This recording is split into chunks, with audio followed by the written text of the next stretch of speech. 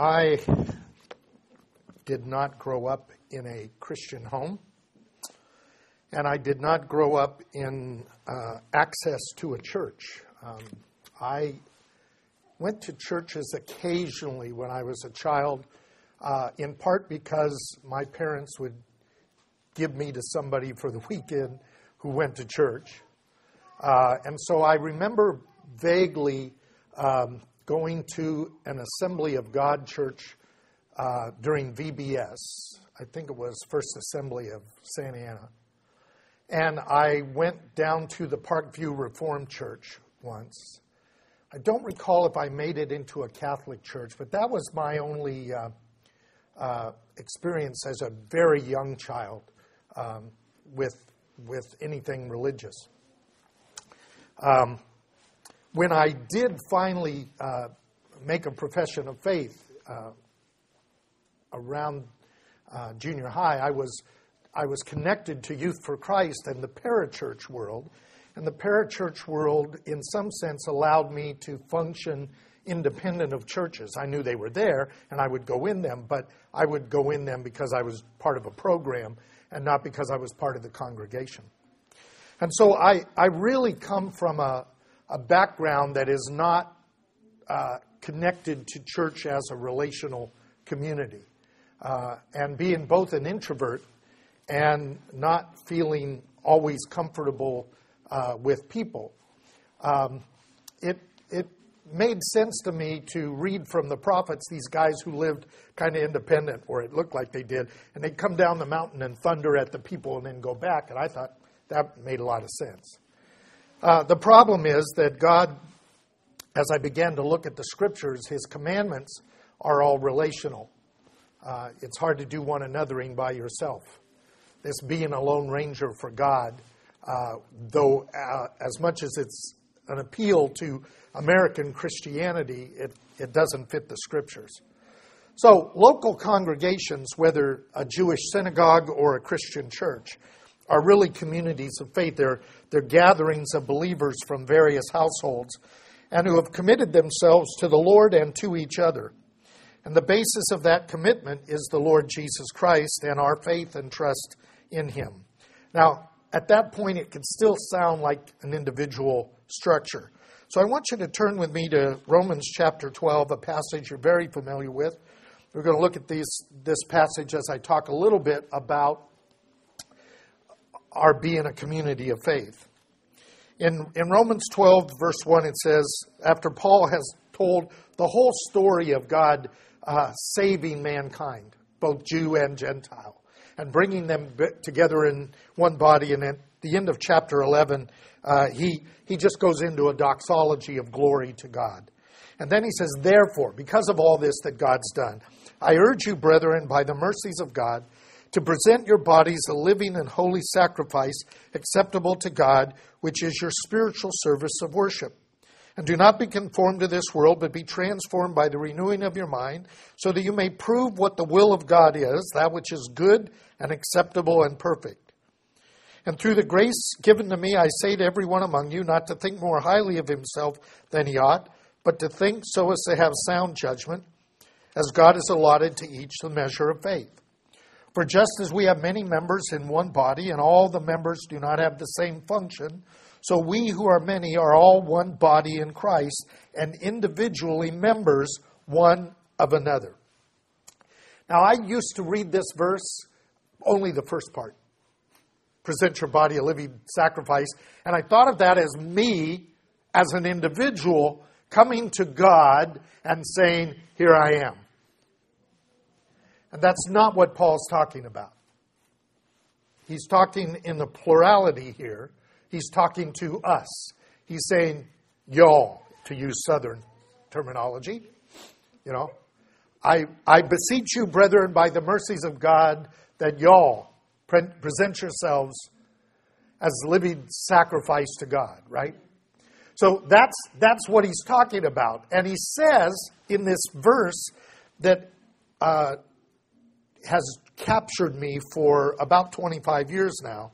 So we who are many are one body in Christ and individually members one of another. it should say, in my thinking, we who are many are one body in Christ and individually members of his body. Now, if you put it that way, it's me and him again. Right? But that's not what he says. He says we are individually members of the body of Christ and members one of another. It means that we are joined together. Not just in Christ, but in each other. Christ is joined in us together. We are joined in him together. And that notion of community is really significantly important. We're members of the body, and as individuals, we are members of one another. How do we do this practically? It's one thing to think of it theologically. You know, we can have a conversation with Landon about how we can be part of each other's bodies, right? But that won't do it. The question is, how do we live this stuff? Well, Paul gives us that in the next few verses. Verse 6, he says, since we have gifts that differ according to the grace given to us, each of us is to exercise them accordingly. In prophecy, according to the proportion of his faith. In service, in his serving. He who teaches, in his teaching. He who exhorts, in his exhortation. He who gives with liberality. He who leads with diligence. He who shows mercy with cheerfulness. Let love be without hypocrisy. Abhor what is evil. Cling to what is good. Be devoted to one another in brotherly love. This is interesting. This is not agape. I've always hidden, or I try to hid a lot, behind agape is not how you feel about a person. It's how you act towards them. And that is the bottom line of agape. But here the word is phileo. It's the brotherly love. It's the affection that develops over time as you get to know somebody and you begin to care about them. It's very hard to spend time with people over a long period of time and not begin to have some level of affection for them. And he says that we are to be devoted to one another in this brotherly love, giving preference to one another in honor, not lagging behind in diligence, fervent in spirit, serving the Lord, rejoicing in hope, persevering in tribulation, devoted to prayer, contributing to the needs of the saints, practicing hospitality. I want you to look at verse 15. Verse 15 revolutionized my idea of how to minister to people. Rejoice with those who rejoice, and weep with those who weep. Now, let me tell you what I do, what I was trained to do as an American. And you were too. Somebody's sad, cheer them up. Somebody's overly cheerful, bring them down. Right? That's what we do. Somebody just almost, and we go, hey, giddy. There's other problems in the world, right? Thank you. Right? What's that thing? Every party has a pauper. That's why that's why we invited you. Right? Party pooper, right? That's it. Bring us down, right? And I have that gift. Okay? And then there are people who will not let you be sad. No matter what you say, no matter what problem has happened, they will try to find a silver lining and try to make it great. Okay? And the Bible doesn't tell us to do that. In fact, it tells us just the opposite. If somebody is crying, cry with them. If somebody's happy, be happy with them. Now, what does that mean? It means that we match ourselves to them, not them to us. Because the person who's cheering you up is cheering you up so they won't feel sad. And they're selfish. And the person who's bringing you down is bringing you down because they don't want you to be happy without them. And God says, be happy with them. This is a real key to ministering to people. If they are mourning, you mourn with them. It has been such an important thing for you to mourn with us over Braden and not try to cheer us up. And when we're happy about something, to be happy. You seem to have a better handle on this than I always did. This is a very key verse. You match where that person is. That's sympathy. Sympathy is to be joined with their affect instead of dragging them into yours. Very hard for some people, because some people are not comfortable with one of those emotions, right? There are some people who think happiness will kill them. Okay? And there are other people who think sadness will put them into depression for the rest of their life. And that's not true. The reality is, if we are happy about something, expressing that happiness is a good thing. And if we are sad, expressing the sadness will help bring us out of it. And so this is real. The Bible's very practical in this sense. And it tells us that we need each other. And this is the purpose of a congregation. Congregation is not to bring new people to the Lord. Evangelism is important, but that's not what the congregation's for. The congregation is for us as a community of faith to begin to connect to one another and to practically live out this being living sacrifices. So I want to talk a little bit about a local congregation, and I want to talk about what that is, particularly as we're in the period where we're renewing our commitment to one another as a congregation. The Baptist Faith and Message, I don't know how many of you have looked at that recently, you maybe have at some point. Baptist Faith and Message talks about what a church is. And it describes the local church as an independent local congregation of baptized believers, and these believers are joined by shared agreement. Interesting. Two things there. Baptized believers and joined by a shared agreement. The old form of that was by a covenant. Okay? So I want to talk about those two things. Baptized believers and a covenanted group or a shared agreement. The universality of baptism as the first step of discipleship is directly tied to the commandment Jesus gave his disciples in making disciples. He said, go into the world, make disciples among all the nations, baptizing them in the name of the Father and of the Son and of the Holy Spirit. And if you read the book of Acts, you will see that as the gospel went places and people heard the gospel, they were immersed in identification with the death, burial, and resurrection of Jesus, this idea of becoming a disciple of Jesus and walking in this community of faith.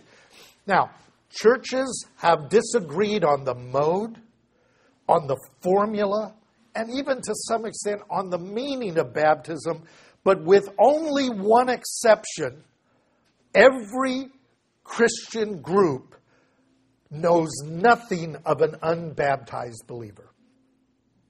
And the one group that knows of unbaptized believers are the Quakers. And the Quakers aren't against baptism. They were irritated by all the arguing about baptism, and so they refused to engage in baptism or the Lord's Supper because it was, instead of showing the unity of the believers, it was showing the divisiveness. Those who argue over their baptism, those who argue over the Lord's Supper, are ignoring the unity that we have one baptism, and we have one Lord, and we have one faith, and we are one body in the Messiah. And while we may have some accents on the differences of that, and those discussions are worth having, they cannot be used to separate us. And so the Scriptures and the church historically knows of no unbaptized believers. The norm is that those who make a profession of faith by their being baptized. So membership in the community of faith is by baptism. Now, the Disciple Center requires that all of our members of the congregation to have been baptized as an act of confession of faith and obedience as a disciple of Jesus. Now, we accept children who have been dedicated according to the Scriptures, because we see that dedication as a dedication by the parents towards the time when the child will confirm that profession of faith in their own as believers and will be baptized in the context of that confession process. And we expect that to happen with our children somewhere in the period of 12 to about 16. And so at 12, we begin to expect them to begin to make their own profession of faith, have gone through the catechism and confirm their faith by baptism and a statement of faith and join us as an adult in the congregation. And when they reach about 16, if that hasn't happened, we no longer consider them a member of the congregation. Now, it doesn't mean they're not here. It means that they don't function as a believer, because by then they're supposed to be of adult and have made their own profession of faith.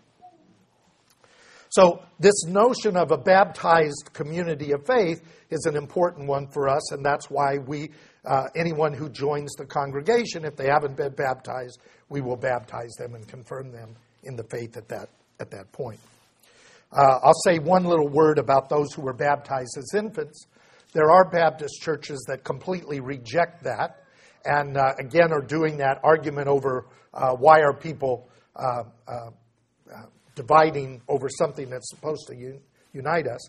And while we don't believe that infant baptism is taught in the Scriptures, we understand that those who are baptized as infants were, in a sense, being dedicated towards the time when they would confirm their faith at confirmation. Those churches that do that follow that procedure.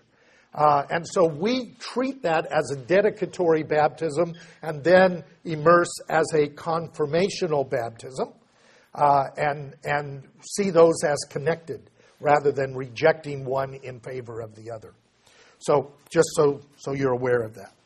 Now, the second part of this is that we are joined by a shared agreement. This is the more difficult process. And I said that the statement refers to the commitment of the congregational members to one another by covenant. And a covenant is an agreement, it's a promise, it's a contract, if you will. Marriage, in a sense, is a covenant.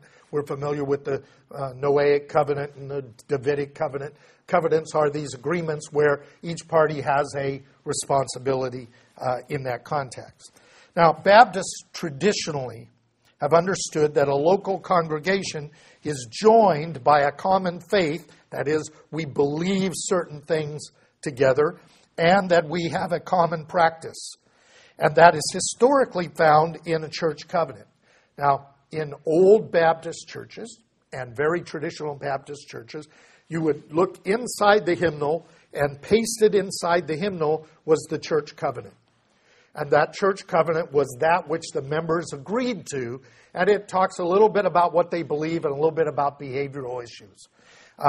And those things become, in a sense, the contract of that local church. I didn't know that Baptists did this. I became a Baptist. Somehow I got in without seeing the covenant. And one day I was talking with the deacons, and we were discussing some things at a breakfast, and they said, well, you can't do that. It's in our church covenant. And I said, what are you talking about? They said, it's in the hymnal. So I went back to the church, and I pulled out a hymnal, and there was a church covenant. And the thing that we had been talking about, this congregation had agreed they would not do that. This is why Baptists have individual covenants. If we were in one of the major denominations, that denomination has a structure that says, you will do this, you will not do this. You will believe this, you will not believe that, right? And if you're going to be in communion or in fellowship with that denomination, you have to meet all of that requirement. Among Baptists, since we don't have a denominational structure that controls us. In fact, when we meet, if we vote unanimously, then no one in a Southern Baptist church can own a cat. And then we come back, everybody in the Southern Baptist churches can own cats. But the missionaries can't, the seminary professors can't, and the people who work at the boards can't. In other words, the churches control the denomination, not the denomination controlling the churches. That's a very different system, right? Therefore, what Baptist churches have done before they became non-denominational churches is that they formed their own covenant. Now, what is our covenant? Our covenant is found in several documents. I'm going to read the outline of those. I'm not going to read the details of those, just to remind you of what that is. We have some doctrinal distinctions beyond the creeds. We did the Apostles' Creed this morning. Beyond that, there are some things that the Disciple Center holds to that are somewhat different than other Baptist churches and somewhat different than other churches of other denominations. And there are 5 of those that we have put on our website and that you should be aware of before you sign any commitment to be part of us.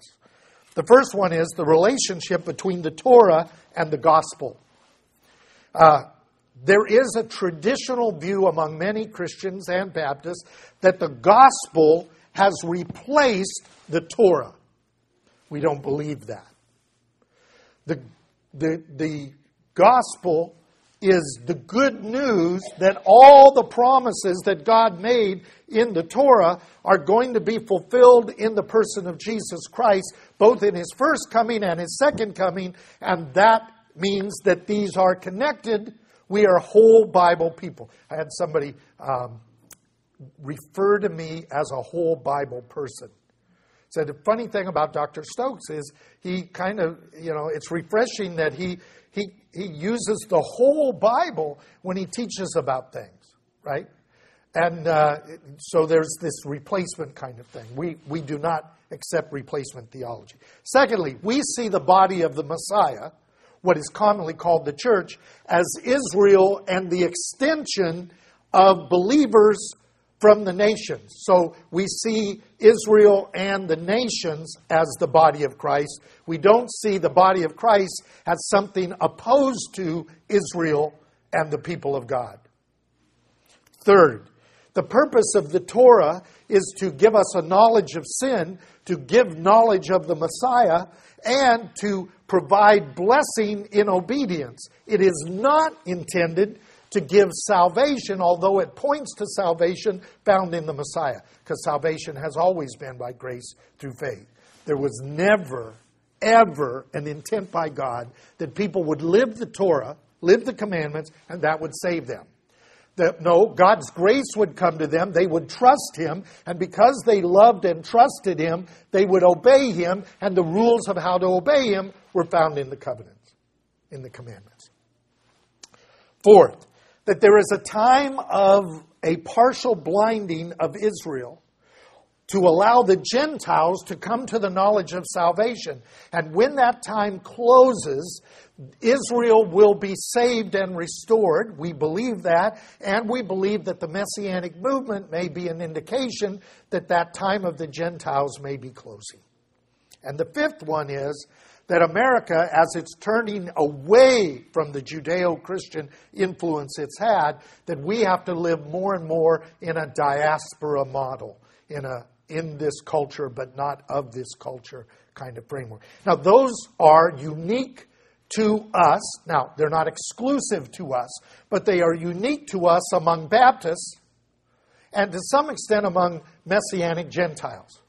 And so that's part of what we have covenanted together to believe and to promote. The second thing is we have a ministry philosophy. I'll do this one much quicker. We have a belief that every one of us is a minister. We all are gifted to participate in the body. Secondly, that the heart of the Great Commission is discipleship, not evangelism. Evangelism is conception. Discipleship is parenting. Now, you guys have a lot of kids. How much time did you spend conceiving versus how much time do you spend parenting? Okay? That's the relationship. So discipleship is the name of the game. Obviously, conception, evangelism is part of that, but it isn't the end, it's only the beginning. Third, ministry is gift-based, not need-based. Okay? If somebody can play the clarinet and wants to play the clarinet, they can join us over in the group of musicians. But we're not going to say, we need a clarinet player, and just hand somebody a clarinet and say, play it. There are a lot of churches do that. We need someone to teach the 3-year-olds who's going to teach the 3-year-olds. And then you put somebody who can't teach 3-year-olds and they do damage. So we try to recognize the gifts that we have, and if you opened a box and it only had certain parts, those are the parts you put together. You don't say, I need other parts, and steal them from elsewhere. So we're gift-based, not needs-based. We believe that ministry is relational. It's not a program. You have to get to know people so that you can minister to them, so that you understand them and can minister to them appropriately. We believe that the family is a ministry, and that's our primary place of serving God is in our households, and then it extends into the congregation. We believe that leadership involves servanthood. I'm not the head of this congregation. Jesus is. Okay? I step down from my equality with you to serve you in a leadership position. The musicians serve the congregation. They don't lead the congregation. Okay? So it's servanthood rather than leadership in that worldly sense of the word. And then finally, we're an experimental place. This is not a place to perform. This is a place to practice. There's a difference.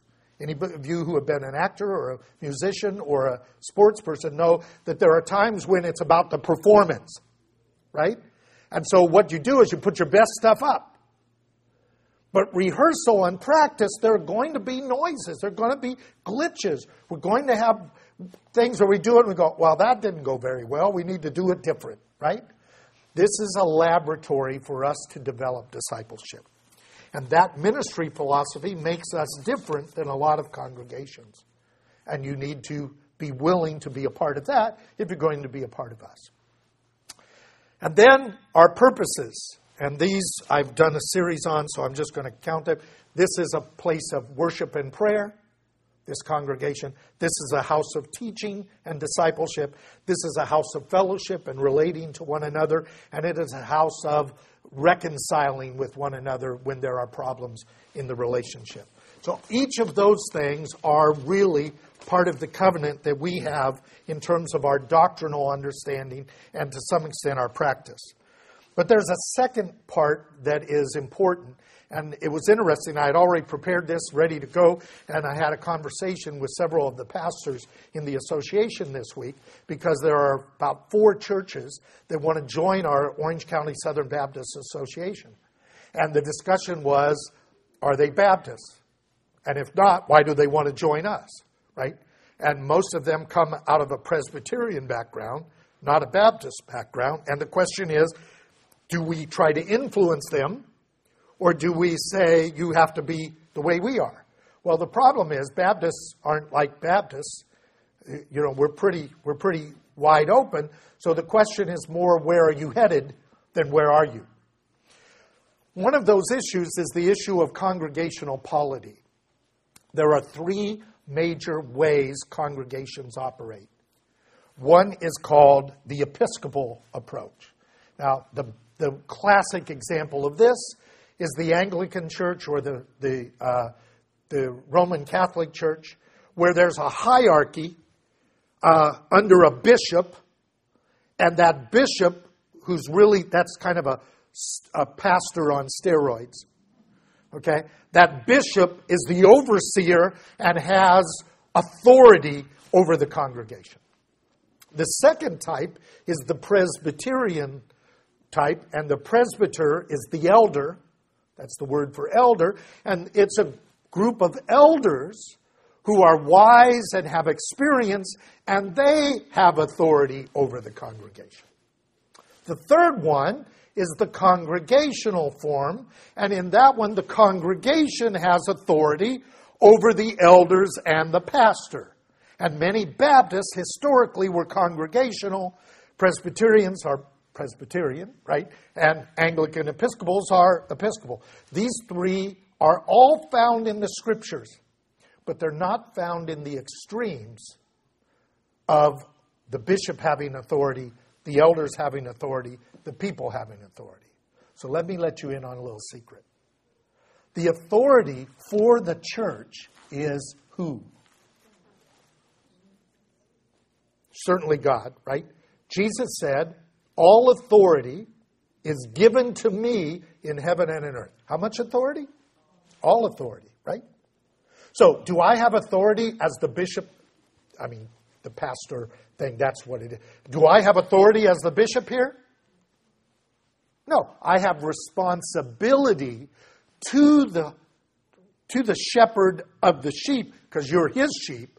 I'm an under shepherd. I have responsibility to him to oversee you according to his directions and for your benefit, right? That's not authority, that's responsibility. We have elders here, the deacons and the pastors and certain people who have experience and wisdom. Do they have authority? They don't have authority. They have influence. They have responsibility. They have a watch care over the congregation, right? Does the congregation have authority? Can we overthrow the will of God with a 2/3 majority? We like to think we can, but no, the congregation has responsibility. We have mistaken this. So in the disciple center, the pastoral office, that office of the bishop, is an office. We don't use the term bishop, and we don't use some of the other terms because they're used by other denominations for that authoritarian model. So we don't use that. We just use the shepherd term, the pastoral term. But that role of overseer is there for the benefit of the congregation, not for that person's benefit, right? The elders are there to give wise counsel to the congregation, and the congregation has a responsibility to do and to agree and to question and argue if there are problems that are happening in that context. So we make use of all three of those. So you don't have a pastor-run congregation. You have a pastor-led in some sense. You don't have an elder-run congregation. You had elders as advise and consent. You don't have a congregation run amok, but you have a congregation that listens to those who are talking and then makes decisions. And if we all play our part appropriately, the congregation should benefit in that context. And so our polity draws from all of those. So last thing. The third thing that we talked about, these pastors, we said, well, what's the doctrine, what's their polity, and what is their behavior? This one gets more difficult. What must a person do or not do if they're in a group, right? I don't have to do anything. I talked to them about a woman we called when I first came to First Baptist over in Westminster, and we were calling people to see who were real members and who were not members because they had never cleaned up the rolls. And I got a hold of a woman, and I said, do you consider yourself a member of the church? She says, yes, I do. And I said, well, I haven't seen you, and I've been here for at least 9 months. She says, oh, I haven't come for years. And I said, well, we're trying to clean up the rolls. She says, well, I'm a member. I said, yeah, I know, but if you're not acting as a member, then I don't have to act as a member. It's a Baptist church. She got the idea that once you're in a Baptist church, it's eternal security of the membership, right? Now, what's happened in Baptist churches is somebody finds a bunch of old members, and they rally them up, and they all show up for a business meeting, and they take over the church. And there are actually places that teach people how to steal Baptist church properties by joining, and then when they get a majority of people, they vote to sell the property, right? So we were trying to clean that up. And I said, well, you can't be a member after December 31st if you don't come at least once a quarter, contribute something, and do some level of ministry, because that was our requirement. And she says, well, I'm not going to do that. Well, 2 days after Christmas, right before December 31st, on a Sunday, she showed up. And she just stared at me. And I said, who are you? And she said, so-and-so. I said, oh, you came in. Now remember, it's not just come once a year, it's once a quarter. I heard you. Wow. And so I saw her there all the time. I was there for 14 years, and she was there very often. I mean, she wasn't there when she couldn't be there. And when I left, I found out she was mad at me. So I called her. I said, I understand you're mad that I'm leaving. She says, yeah. I may not like the next pastor. I said, you didn't like me. She says, well, okay. Right? Now, I don't know where we get the idea that you can be a member of a body. Okay? What part of your body doesn't work? And what do you think of it? Right? Yeah. You can excommunicate it, right? The idea is that being a part of the body means that you're functioning in the body. No one belongs to us, and we don't belong to them if there's no interaction. And so it's important that we fellowship with one another and we interact with one another and we care about one another. All those things, that our walk is together. Now, part of this is because our covenant with each other puts us subject to each other. It means that we have the responsibility, though we must be very careful with this, and it is a struggle, to confront one another and help one another, not in a judgmental sense, but in a reconciliation sense. Very hard to do. Americans don't do that well. We're very good at rebuking. We're very good at confronting, right? But we're not very good at reconciliation. And even in this congregation, as we've tried it, we've not done it well. At least we're trying to do it. But we need to do that in the same way you need to do it in your household so that things don't become a mess. Because what happens is if we just ignore it and things get worse and worse, eventually it blows up and it blows up on everybody, right? So we have to learn to do that. That's part of the reconciliation thing. But the reconciliation is to be redemptive rather than punitive. The ultimate notion is to move somebody out of the congregation, and even that's redemptive. It's to allow God to be punitive so that they will come back and obey. Now, you know my background. I didn't wait for the church to remove me. You can't fire me, I quit, right? I went out. But the process was the same. Out there, God dealt with me, and I came back, and thank God there were Christians who were willing to take me back in my humiliation and embarrassment. And in my pain, to allow me to heal and to stay. And from that time to this, I have been an active, participating member of a congregation constantly. And I will never not be part of a congregation because I now get it. You can't be a Lone Ranger for Jesus. You can't be independent of the body of Christ and be connected to Christ because this is His body.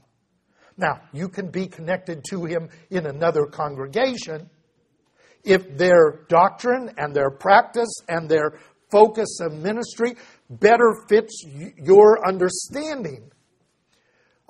It's not your job to come in here and change us. It's your job to come and join us or join someone who's doing it the way you think it should be done. But you don't have the option to not be a part of a fellowship. So, the DC is a Judeo-Christian faith as our pathway of this life. The commands of God are the guides of that pathway. And our covenant expresses the behavioral, spiritual disciplines and behaviors that we think are appropriate. They're found in our catechism. Obviously, the scriptures are the final authority, but we try to lay out those things that we've worked through. So finally, one last thing. I learned from that church where people had eternal security of their membership that it is not like a marriage. Marriage is a lifetime commitment. Congregation is a commitment to be with this group when you're with them. And there's a way that we could address that. We can make it a 7-year commitment. We can make it a 5-year commitment. We can do all kinds of things. The problem that we have is, as you know, Southern California has a lot of people in and out and in and out and in and out. So the problem is, how do we do this in a way that's honoring to God and appropriate to each other? And what we decided to do was make it an annual recommitment. And that from the time of the resurrection until Pentecost would be the time that we would re-up and renew our commitment to one another. And then we would ceremonially do that at the Pentecostal service. So, The forms that we have are pretty simple. There's one for those who nothing has changed in your life. I don't need that, but you're still on the same address, still have the same phone, still the same, but you're just a year older, right? And deeper in debt, right? Oh, it's another day older. Whatever that song is. This is a real simple thing. You just fill it out. The head of the household name is printed so we know, print that so we know who it is. Because if you write like I do, then those members just sign it. You do it in a three-way deal like that, and you put it in that box that's up on the altar, which will be used in our service when we commit to each other. If you have changes, you have a new email, you've got a new address, someone in the in your group has been through confirmation or baptism, and those things have happened, then you fill out the long form, right? And that's got a little more information so that we make sure that it's covered. So I have to do the long forms this year. We're hoping that you'll put them in, get them in place. All of them are out there on the back. That you'll get those in before Pentecost. Really should have them done by Ascension. They're not that hard to do. And then we will covenant together again. Now that doesn't mean that if you get transferred in the middle of next year, we're keeping you here because you're locked in.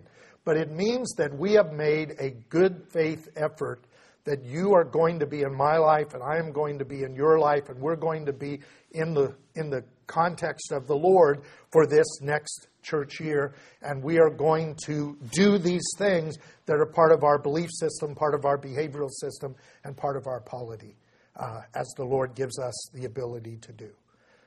So that's what that's about. So let's pray.